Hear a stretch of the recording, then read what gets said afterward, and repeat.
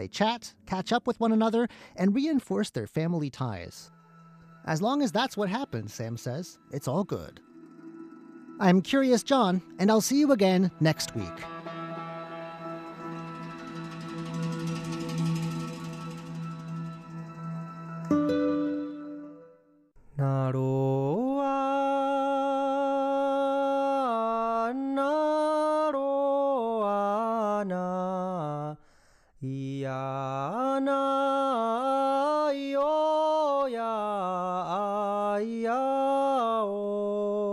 Idini kumai baiwan na kanatar tu lengau. The sound of the Puyuma tribe on Radio Taiwan International.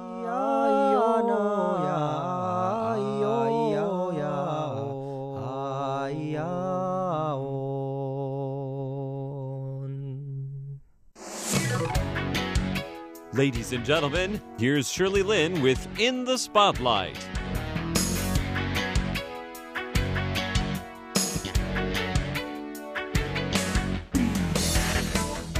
Welcome to In the Spotlight. I'm Shirley Lin. Connie Jiang is the co-founder and executive director of Taiwan SPCA, or Taiwan Society for the Prevention of Cruelty to Animals. Connie is from Taichung, but last week we talked about how she grew up in Vancouver, Canada, and had spent a year in Budapest, Hungary with her twin sister working for a Chinese language TV variety show. Today, we begin by talking about what are some of the things that the SPCA does.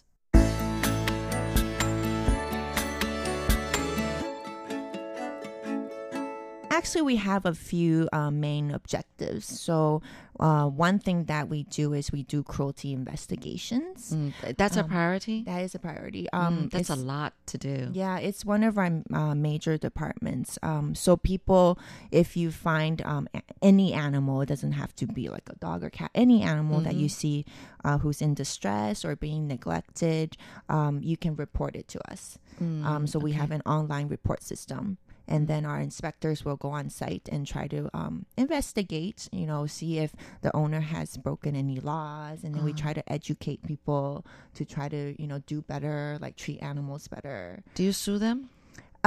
We don't have the legal power to, for example, to issue fines or give compliance notices, but we work with the government. Okay. Yeah, so we have a partnership with local government and also central government. It's all like this trust that's been built, over the past 12 years.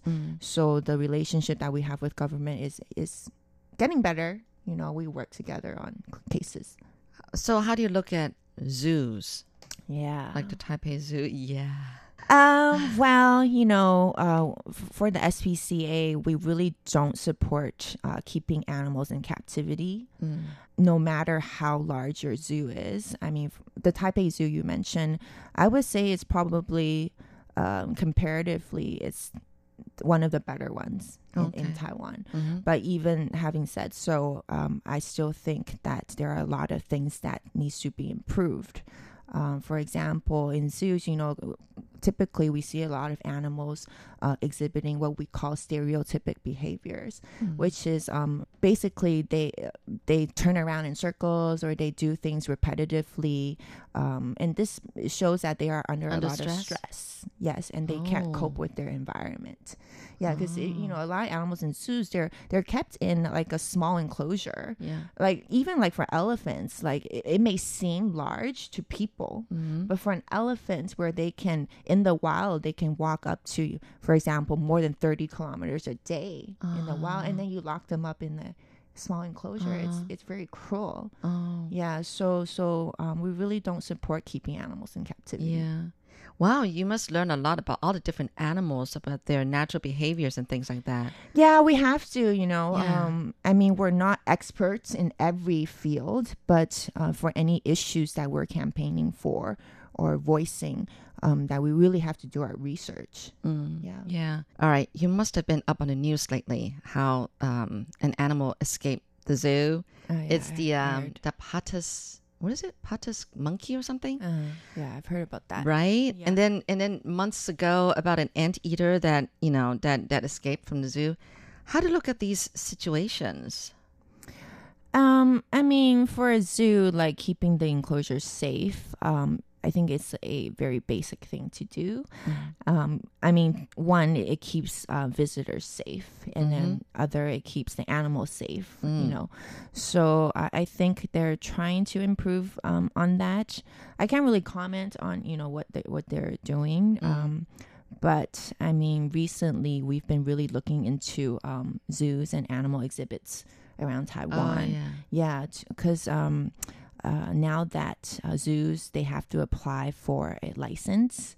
Yeah, before they didn't have to, actually. Oh. Yeah, it was in 2015 that SPCA and a few other animal groups that we started pushing to change the laws. Oh, so you guys did that. Oh, yeah, okay. so it's really recent, actually. But now they do have to apply. Taipei Zoo doesn't have a license. Recently, we've been protesting one particular place in Taoyuan, one aquarium in Taoyuan. Okay. I think I know which one you're talking about. Yeah. Okay. I'm not going to mention the name. All right. That really, we spent half a year investigating that. Yeah. And we found many problematic areas in the aquarium. So they don't have a license?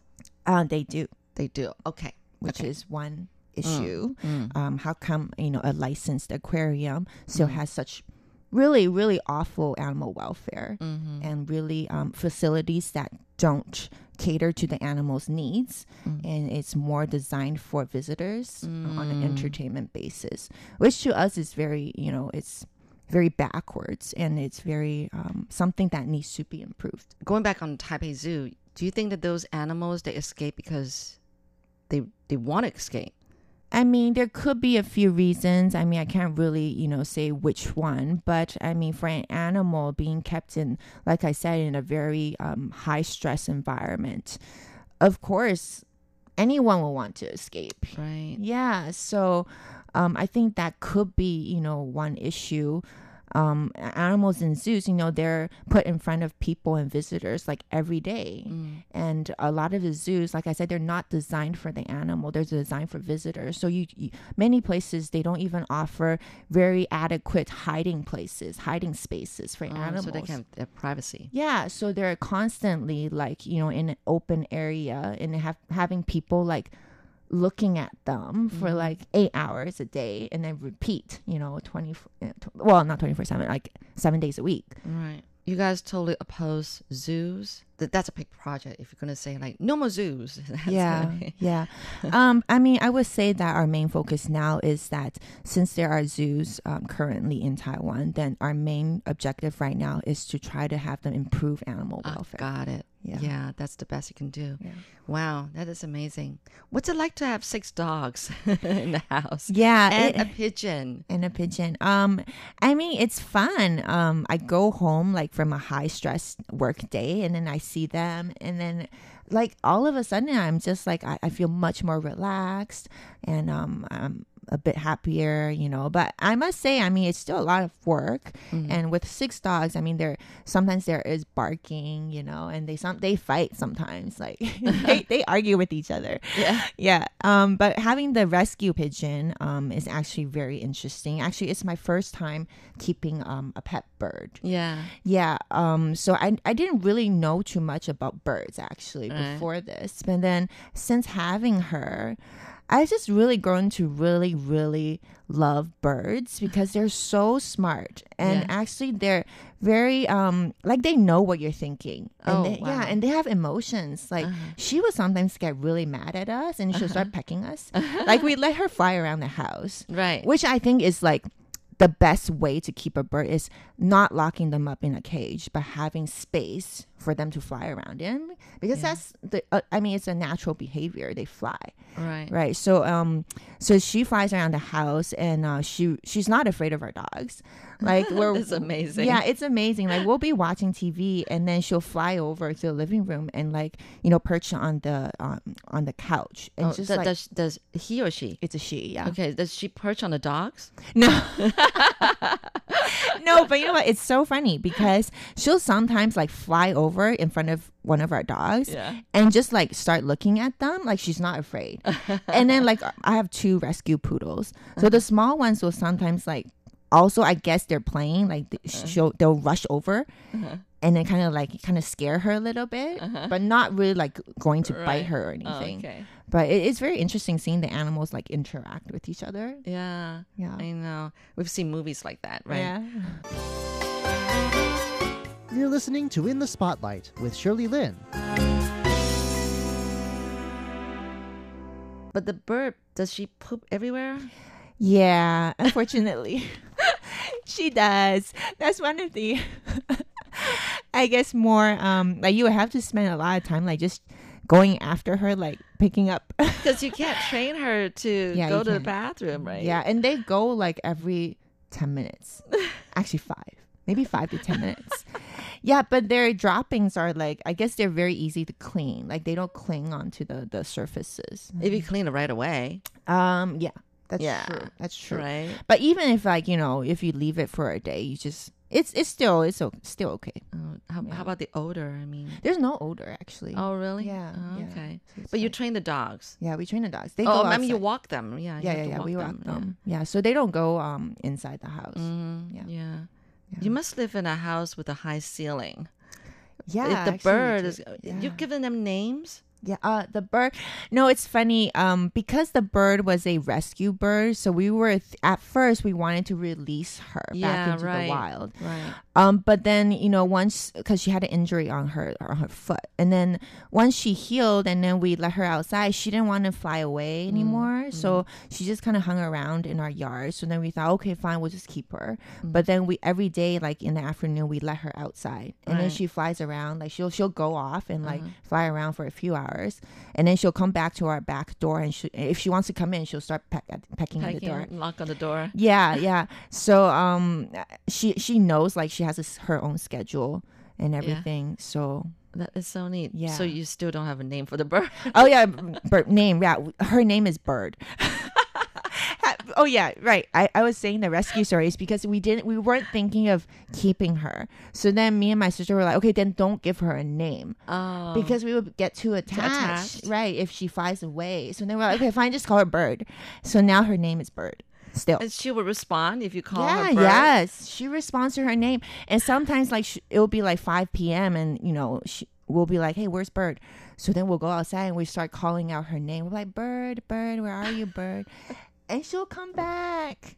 Really, it's so cute. She'll hear her name and she'll fly back. Oh, that is so cute. Yeah. And the names of the dogs?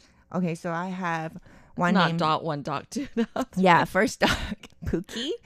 One called Mimi, Mei Mei, Xiao Hei, Bobby, and Lily. Oh. Yeah. Looks like there's only one male. Is that right? Xiao Hei? Two. Okay. Males. Yeah. Oh, that is so neat. Yeah, they're so cute. Yeah.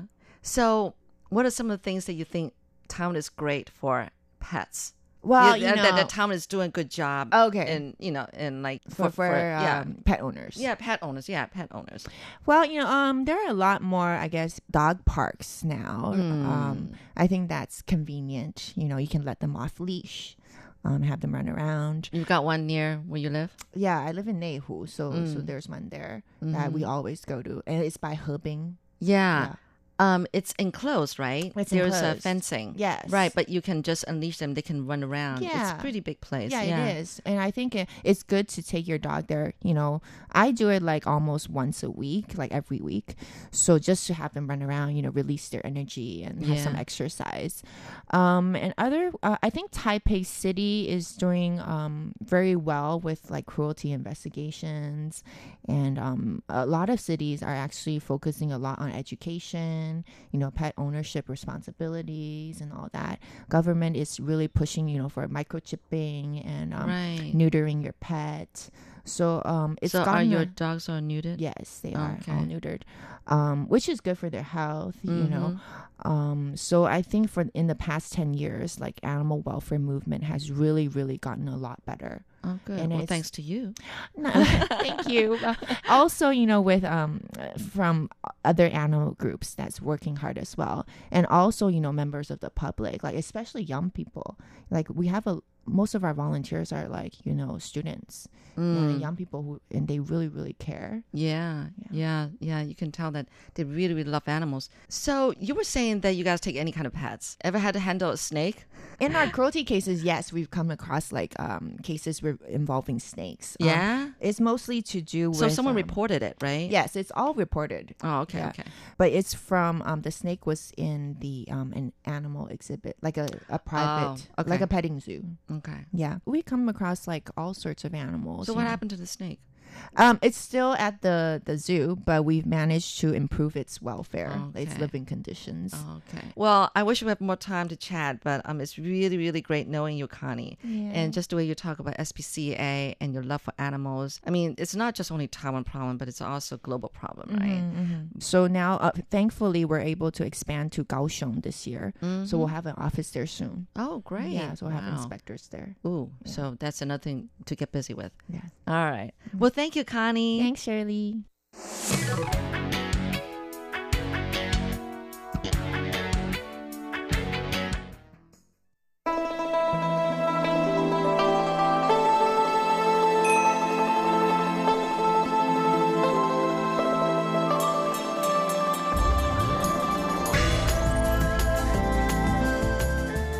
Classic shorts, poems, and stories from Chinese literature.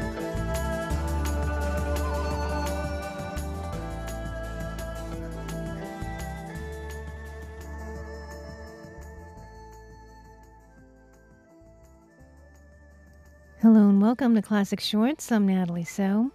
Taiwan has been mourning the tragic death of at least 50 people who died in a train accident on Friday, April 2nd in Hualien, eastern Taiwan. Today, let us look to Chinese poets who wrote about the sadness of death and losing a loved one.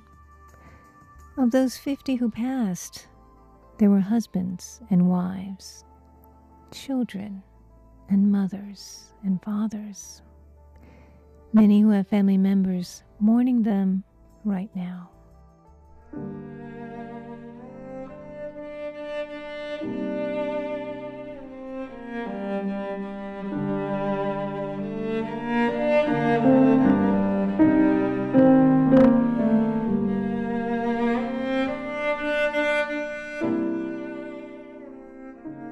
This poem is called On the Death of His Father.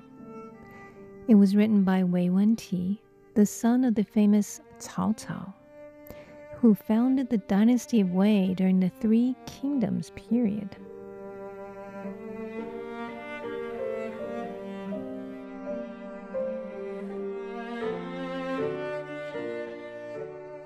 I look up and see his curtains and bed. I look down and examine his table and mat. The things are there, just as before, but the man they belong to is not there. His spirit suddenly has taken flight and left me behind, far away. To whom shall I look? On whom rely? My tears flow in an endless stream.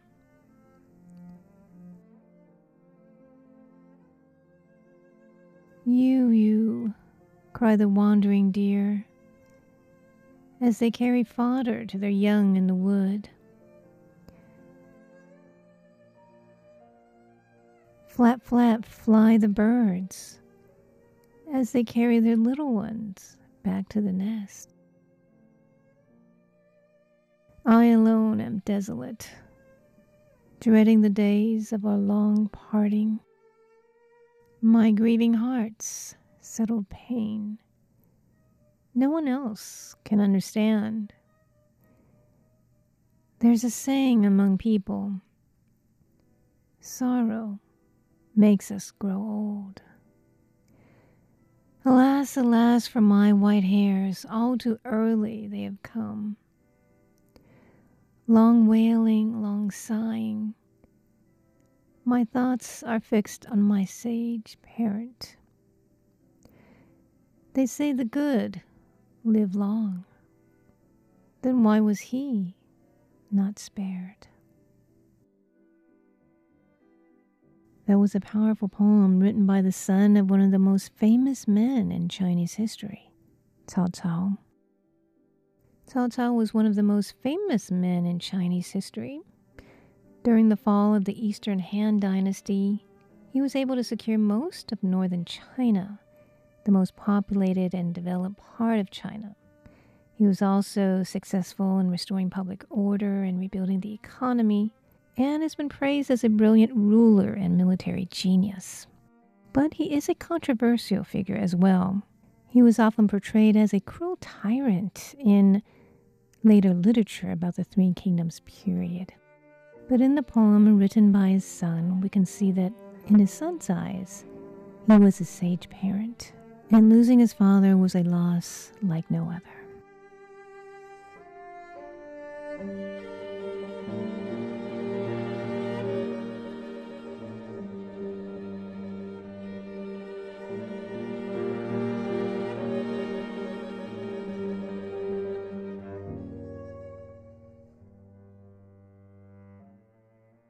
Let's look at another Chinese poem about death by the famous poet Ranji. Morning sun will never be at its peak again. The day grows suddenly dark in the west. This parting is as brief as a nod of the head. How can it be as long as an autumn?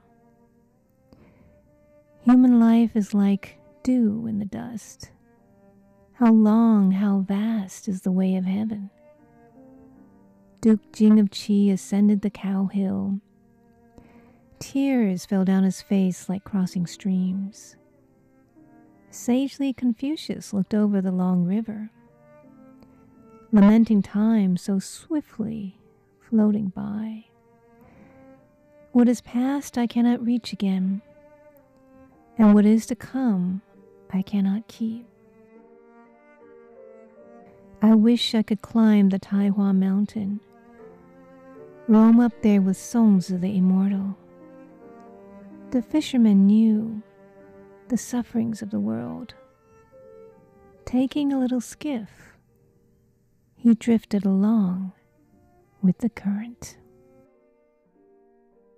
Those are two famous poems about death and the transience of life. May they help us remember to cherish our lives and time with our loved ones even more. Thanks for tuning in to Classic Shorts. I'm Natalie So.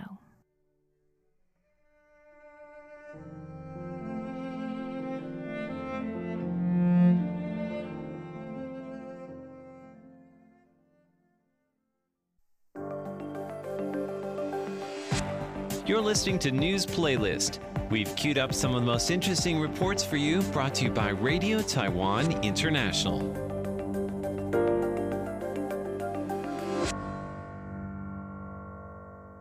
Welcome to News Playlist. I'm Paula Chow, the program host. As authorities investigate the causes of last Friday's deadly train accident, one transportation safety expert has offered insight into the final seconds before the crash. In footage from January, the Taroko Express number 408 leaves Heran Tunnel travelling at over 120 kilometres an hour, heading for the Qingshui Tunnel. It's a clear stretch of less than 300 metres, and it's precisely here that one of Taiwan's worst train disasters occurred on Friday. The distance between the tunnel and the truck was 250 metres. Taroko trains normally cover that in less than 7 seconds. Taiwan Transportation Safety Board chairperson Yang Hongzhi says there simply wasn't enough time to stop the train. After analysing the train's CCTV footage, he says the driver reacted within 4 seconds, but by then the train had travelled nearly half the distance. Yang says no matter what the driver did, he couldn't have stopped the train from hitting the truck. Yang says the accident was made worse by the fact that the train then entered a second tunnel. He says that's why the left side of the train was so severely mangled. The Taiwan Transportation Safety Board is reviewing footage from the train's cameras and conducting 3D scans of the area in the hope of shedding more light on the cause of the accident. Stash Butler, RTI News.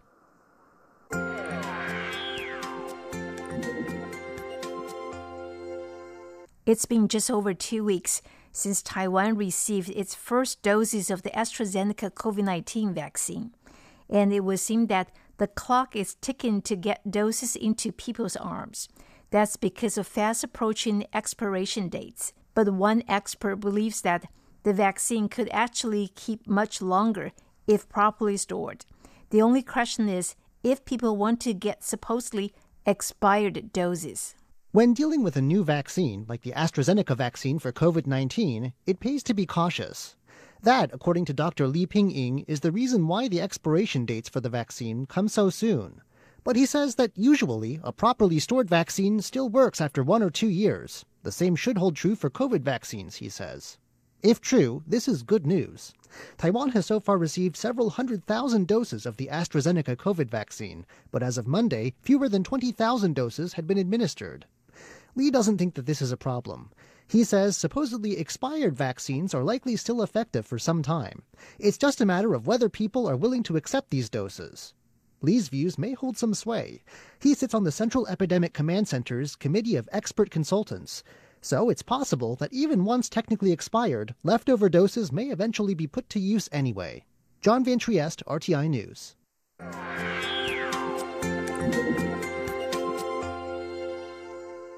Taiwan has a tradition of eating spring rolls on the day of the Tomb Sweeping Festival. It is believed that in the old days, people refrained from using fire to cook food as they paid respects to their ancestors. So the spring rolls people eat on this day are not fried as they would otherwise be. This year, Tomb Sweeping Day spring rolls in the southern city of Tainan are being served with a twist. Cooks are adding Taiwanese pineapple to the mix of ingredients, helping fight back against a Chinese ban on Taiwanese pineapple imports that has hurt local farmers. Cooks in the southern city of Tainan have always been an innovative bunch, and this year they've unveiled yet another new creation, spring rolls that use fresh pineapple juice in the dough. After China put a ban on Taiwan's pineapple imports in March, Taiwan's gourmands have thought of all kinds of creative ways of incorporating pineapples into their dishes, boosting local demand. Another creative take on the spring roll involves adding pineapple slices to the mix. Other fruits are added as well, like slices of waxed apples, guavas, and apples.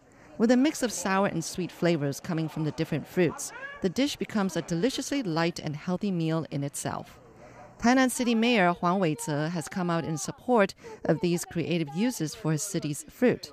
He is encouraging further culinary innovations that will boost local fruit farmers' sales. Shirley Lin, RTI News.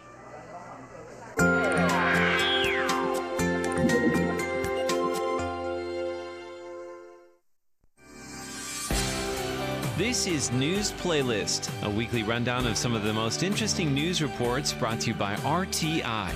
Watch along on YouTube if you like, or close your eyes and enjoy these stories by way of sound.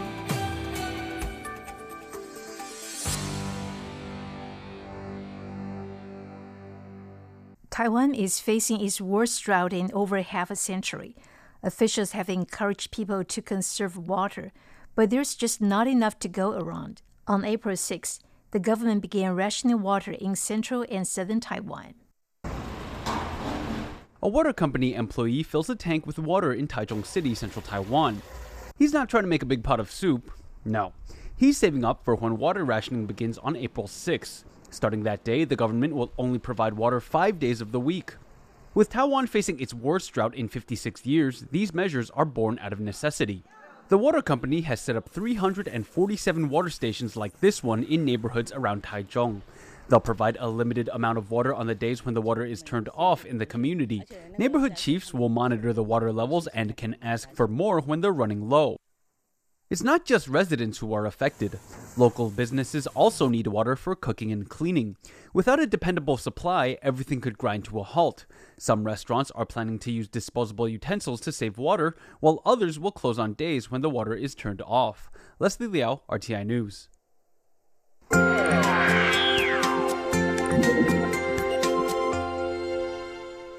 It may only be mid-April, but Taiwan's hot summer already seems to be fast approaching. High temperatures in Taiwan's southern cities have prompted the Central Weather Bureau to issue a heat warning. It's the first day of the Tomb Sweeping Festival, and Taiwan has the perfect holiday weather. Central Weather Bureau forecaster Guan Xingping says Kaohsiung and Tainan cities should take precautions against the heat. He says Taiwan's western plains capture a lot of heat, so that's why the Bureau is issuing a warning.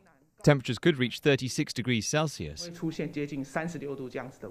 But it's a more complicated story across the rest of the island. Friday and Saturday will see hot weather, but sporadic rain in the central mountains and on the east coast. From Sunday, a northeasterly wind will bring rain and cause temperatures to drop, and then Tuesday and Wednesday will see temperatures rise again and stabilize. Guan says northern Taiwan will experience highs around 24 to 26 degrees on Sunday, but that will drop to around 20 degrees on Monday and Tuesday.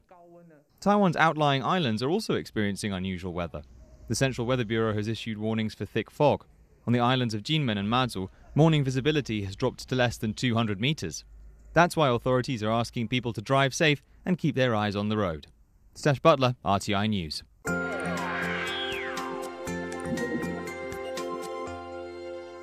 And finally, we have a story about tutoring.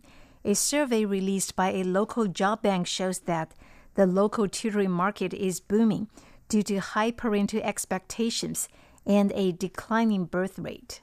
He's a graduate student at National Taiwan University's Mechanical Engineering Department. The student's surname Lai teaches math to middle school and high school students. He charges about $30 per hour and is making $4,000 per month. From Monday to Friday, I go to grad school during the day. At night, I tutor one student a day. On the weekend, I teach 6 students every day who get tutored for 2 hours each. That's 12 hours of teaching. A job bank spokesperson said those who teach Chinese composition and extracurricular classes charge more than before, making up to $30 per hour. And that's all we have for this week's edition of News Playlist. For Radio Taiwan International, I'm Paula Chow. Bye-bye.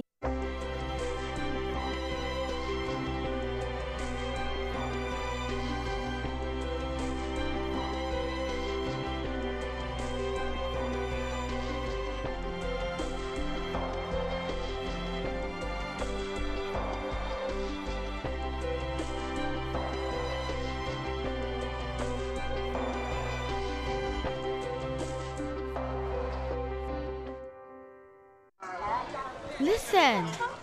Are you listening? This is the sound of my country. This is the sound of Taiwan.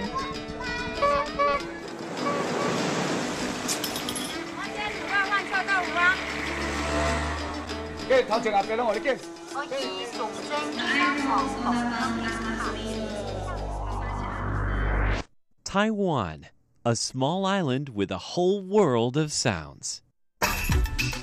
RTI, exercise for your mind.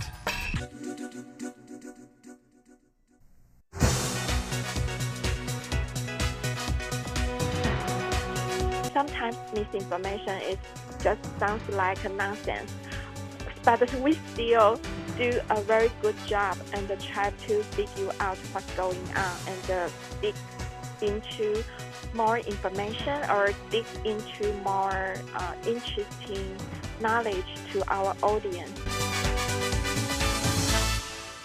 Hello and welcome to this week's Online, brought to you by Radio Taiwan International. I'm Carlson Wang. In June of 2020 last year, Taiwan Fact Check Center won a Global Checking Award for debunking a video that falsely claimed vote rigging in the elections in Taiwan. The debunking process only took 15 minutes, but Summer Chen Huimin, editor-in-chief of Taiwan Fact Check Center, said that is not the normal case. It normally takes half a day or 1 to 3 days to debunk misinformation, and sometimes it even takes up to 2 to 3 weeks. Some misinformation has been described as a zombie rumor, as you can't kill it and it keeps coming back. Summer Chen said when this happens, they make good use of the Line chatbot to answer questions raised by the public. About the vote rigging, the false video, misinformation that was created on the video, it took you about 15 minutes to debunk it. But how long does it normally for your center, Taiwan Fact Check Center, to debunk information, disinformation, or false news? Oh, Actually, sometimes it takes us half day, it's quickly, or sometimes 1 day to 3 days normally. And so in some cases, we spend maybe 2 or 3 weeks to publish a fact check. So the 15 minutes is magic to us too. So usually we spend a lot of time to fight against just one misinformation. Although it's sometimes the misinformation is just sounds like nonsense, but we still do a very good job and try to figure out what's going on and dig into more information or dig into more interesting knowledge to our audience. Since its inception in August 2018, how many pieces of false news or claims has your center debunked? There are 852 fact checks we have until yesterday. And actually, there are very few. The number is very few, and we are far behind misinformation. But after because I took this job over 1 year, and I think misinformation is not like news. Sometimes it's more like waves in the ocean. They are come back again and again, especially the topic is about health or about traffic. They will come back. It's just like some fact-checking organization, they will mention or describe those kind of misinformation that are like a zombie. You can't kill them. They are always come back. So what we need to do is when this kind of misinformation, they come alive, and we have chatbots, so the audience can ask the question, is real, is true, and we can answer them by chatbot. And also we do the media literacy. So we will go to make speech in community, in university or some community center, and to do the media literacy. So between August 2018 to now, March 16th, you have debunked, you have made 852 fact checks. What is your target in the future? I think for this year, we will focus on vaccine because the vaccine has very complicated science knowledge. We just got very few information. So when people feel anxious and people didn't get enough information, then it makes the space to misinformation and disinformation. So for this year, we will focus on vaccine information. If anything or any information or claim about vaccine, we will try to debunk them. We know that last year was a tough year. A lot of the news revolved around COVID-19. And so it's been more than a year now since the pandemic swept across the world. Now, has there been false news related to the pandemic, or has there been less? I think in Taiwan it's totally different from other countries. In Taiwan, we have two big waves of misinformation about the pandemic. One wave is since last January to last April, and because at that time Taiwanese society feel very anxious about the COVID-19, but since last May, I think everyone feel very safe and comfortable because Taiwan's government is doing very well, and the second wave that comes since last December to this January, because do you remember the Taoyuan hospital has some infected cases at that time? So Taiwanese people feel panic and anxious at this moment. So the misinformation about the pandemic come alive. And we can read lots of remedies and prevent measures. However, those kind of claim are misinformation. They are come back. And however, it's pretty interesting that when they come back, their expression becomes better. For example, we saw a remedy say, if you drink green tea with lemon, a lemon green tea, you won't have any COVID-19. So we saw it in 2020, and when it come back in this year, it said, hey, there is an international top secret remedy, and the remedy shocked the world. Do you know what's that? And do you know why there is 0 death case in Vietnam? Because they drink the green tea with lemon. Mm-hmm. So you can see how the misinformation looks so charming and looks so convincing. So I think that's what we see this year. However, when the situation gets controlled, like now, and the people didn't feel any anxious, everyone feel very relaxed, then the misinformation has no space. They just disappeared recently. But we will see the misinformation about the vaccine. This is Radio Taiwan International. So, false information we know has been growing rapidly with the growth of the social media such as the Facebook or Twitter and so on. Now, what can you do more to stop the spread of false news on social media platforms? What our fact check can do is pretty limited because we publish very few fact checks. Like what I say, we are far behind the spreading of misinformation. So our strategy is we want to teach everyone do the fact check on their own. So since last year, we hosted a workshop for ordinary people, for teachers, and for journalists. And we teach people how to do the fact-checking on their own. And also, we go to community university to help them build the material plan and the teaching plan. And so they can bring the media literacy and the fact-checking spirit into their class. And when people gear them up, we empower them. Then everyone has the ability to fight against the misinformation.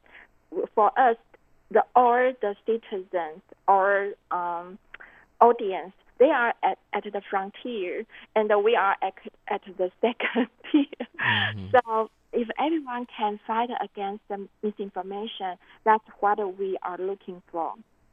Now, has your organization also worked with some media platforms such as Facebook or Line? We know Line is a very popular messaging app here in Taiwan.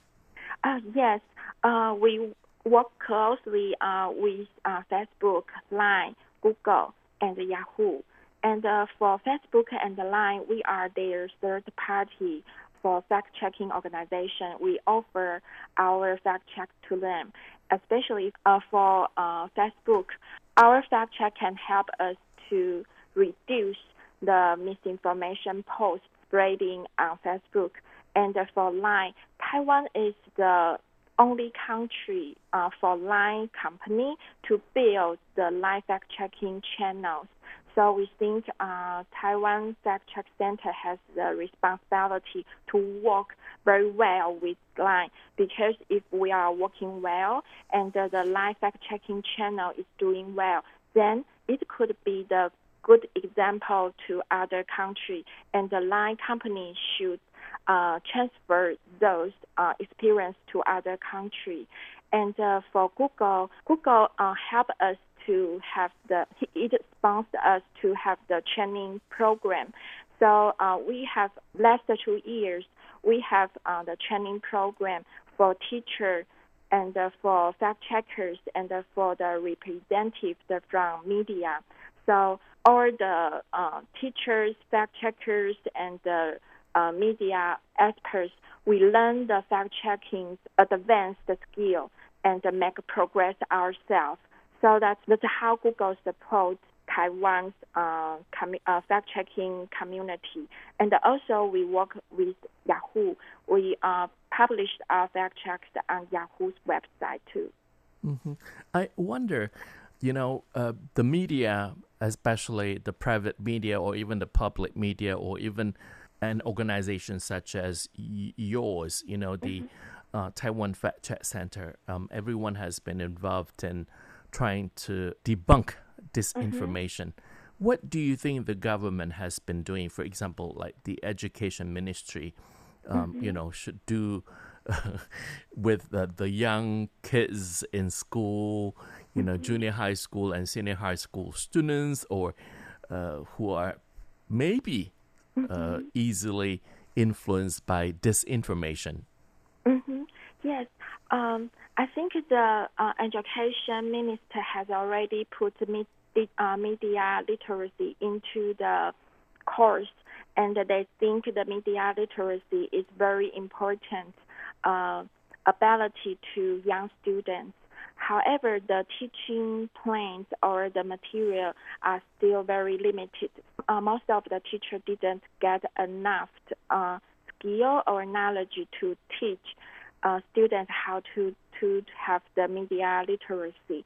And for TFC, I think for the young students, it's not to teach them what is correct or what is false, but they will be very interested in how to do the debunking on themselves, how to do the fact-checking on their own.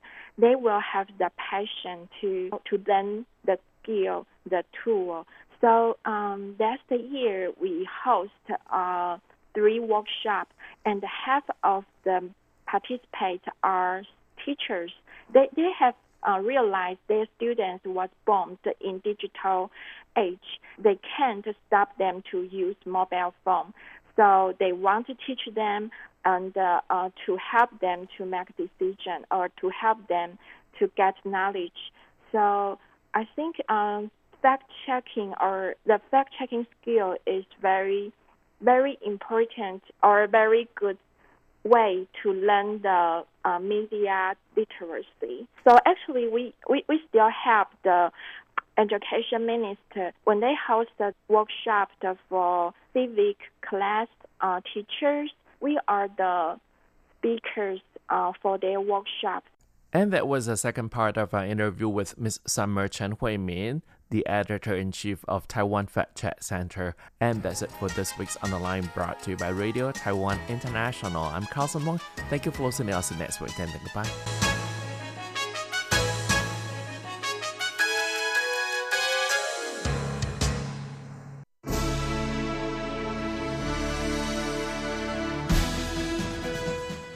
Thank you for listening to Radio Taiwan International, broadcasting from Taipei, Taiwan.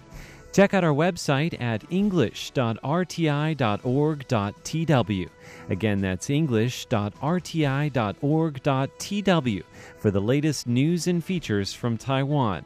You can also listen to our programs and watch videos as well.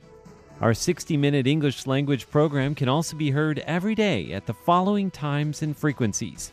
In southern China and South Asia from 1600 to 1700 UTC on 9405 kHz. Again, that's in southern China and South Asia from 1600 to 1700 UTC on 9405 kHz.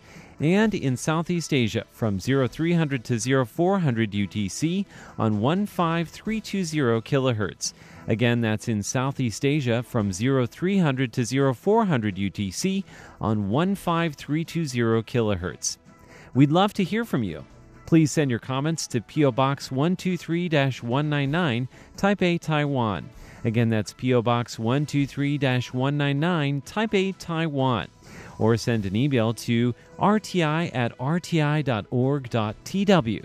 Again, that's rti@rti.org.tw. Also, visit us on Facebook. The address is fb.me/Radio Taiwan International. Once again, on Facebook, we're located at fb.me/Radio Taiwan International for videos, photos, and news of interest from Taiwan. Thank you once again for listening to Radio Taiwan International.